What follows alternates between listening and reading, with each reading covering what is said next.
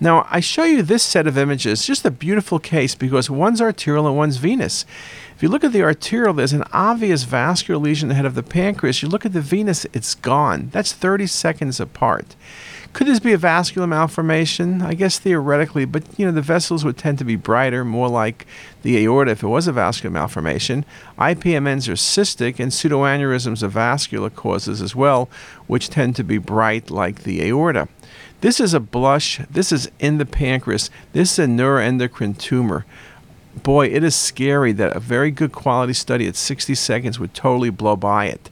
This is a nice example showing you also with neuroendocrine tumors, particularly when they're smaller, they typically do not obstruct common duct or pancreatic duct. So just a beautiful example, and answer A is the best answer and the only right answer.